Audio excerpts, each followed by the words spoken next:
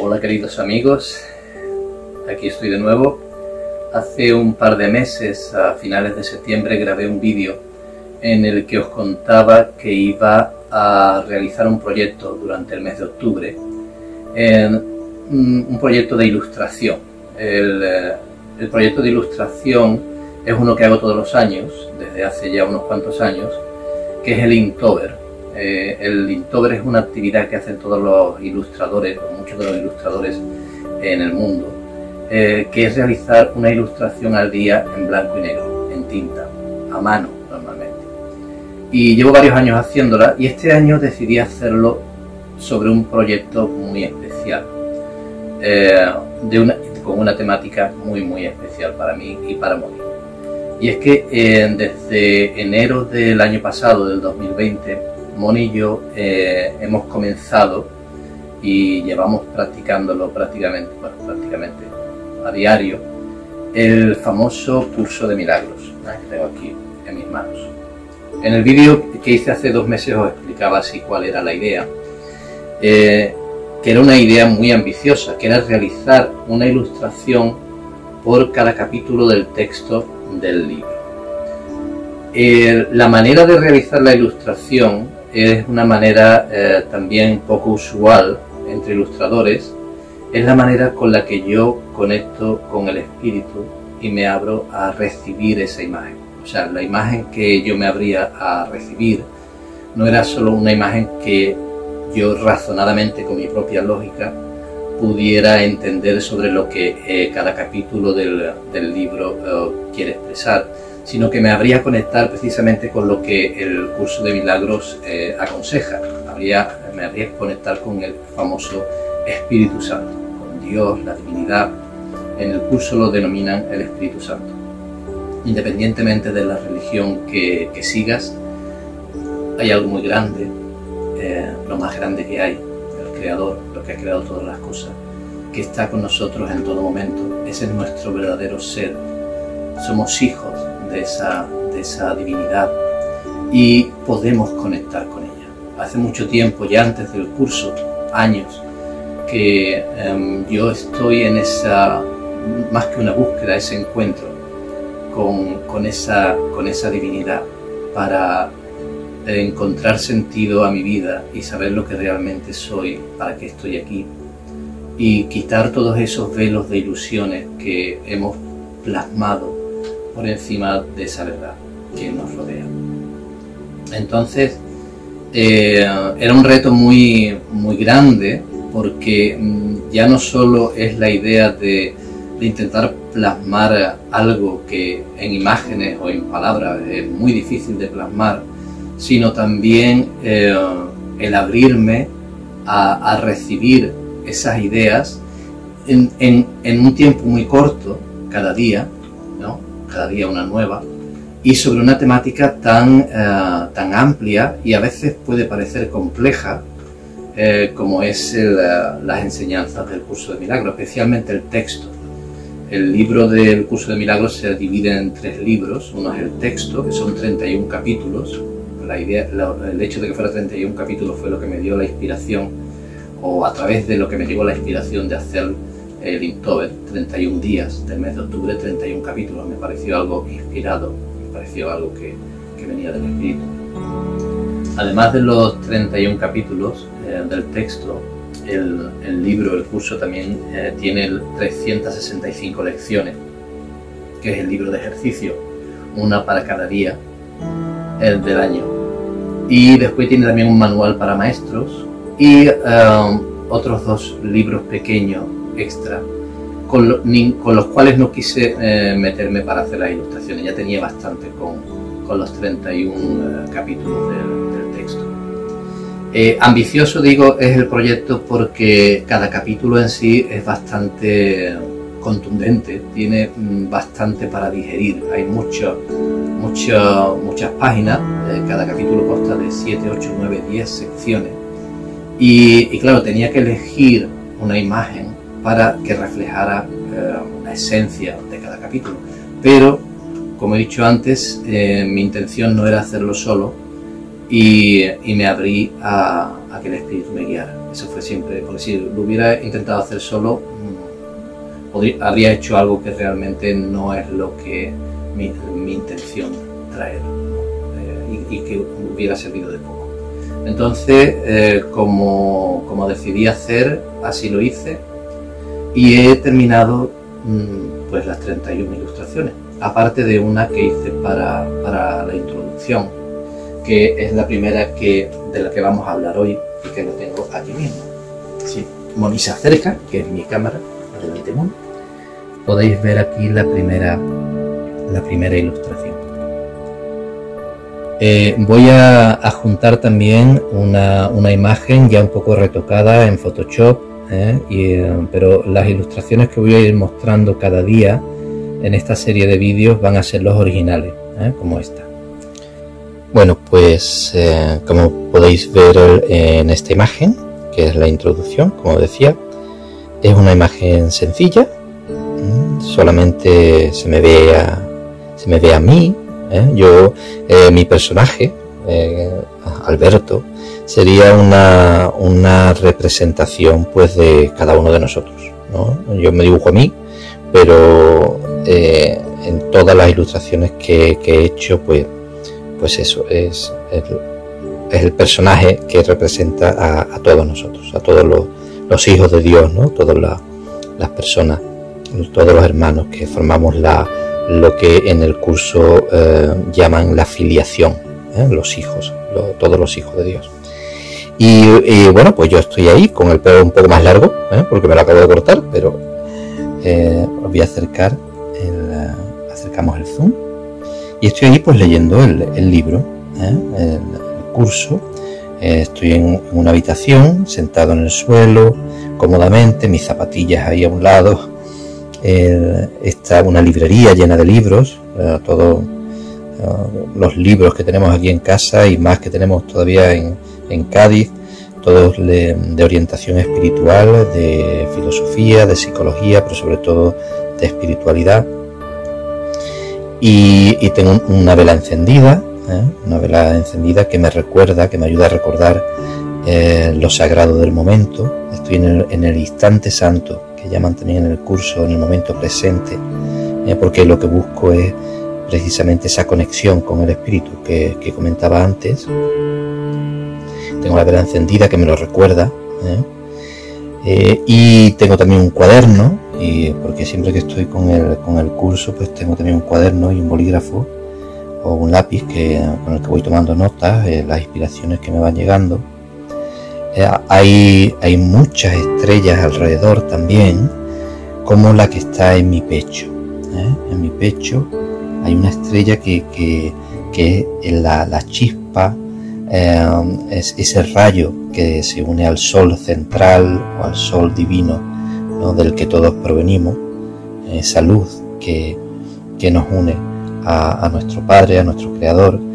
Y este ser enorme que hay alrededor mía, pues sería una representación también de lo que sería el Espíritu Santo, nuestro ser real, más allá de las ilusiones, más allá del mundo físico, que está conmigo en todo momento y está con cada uno de nosotros, con todos vosotros también. Está el Espíritu Santo, según lo llama el curso, podéis llamarlo como vosotros queráis, el superior, el Cristo, en la terminología Cristo en el curso se refiere pues a los hijos de Dios, al Hijo de Dios, el Cristo. Eso es lo que es el Cristo. No solo fue Jesús fue también el Cristo, igual que todos nosotros. Podemos llegar a serlo, ya lo somos, pero podemos llegar a serlo cuando estamos despiertos, cuando somos conscientes de lo que somos, ¿no? Entonces ese ser de luz, que es nuestra verdadera esencia, ese Espíritu Santo, está con nosotros, con cada uno de nosotros en todo momento, y podemos comunicar con Él, contactar con Él, escuchar la voz. En el curso dicen que es la voz que habla por Dios. Escuchar su voz, recibir sus mensajes, sus señales, al momento en que nosotros nos abrimos a ello.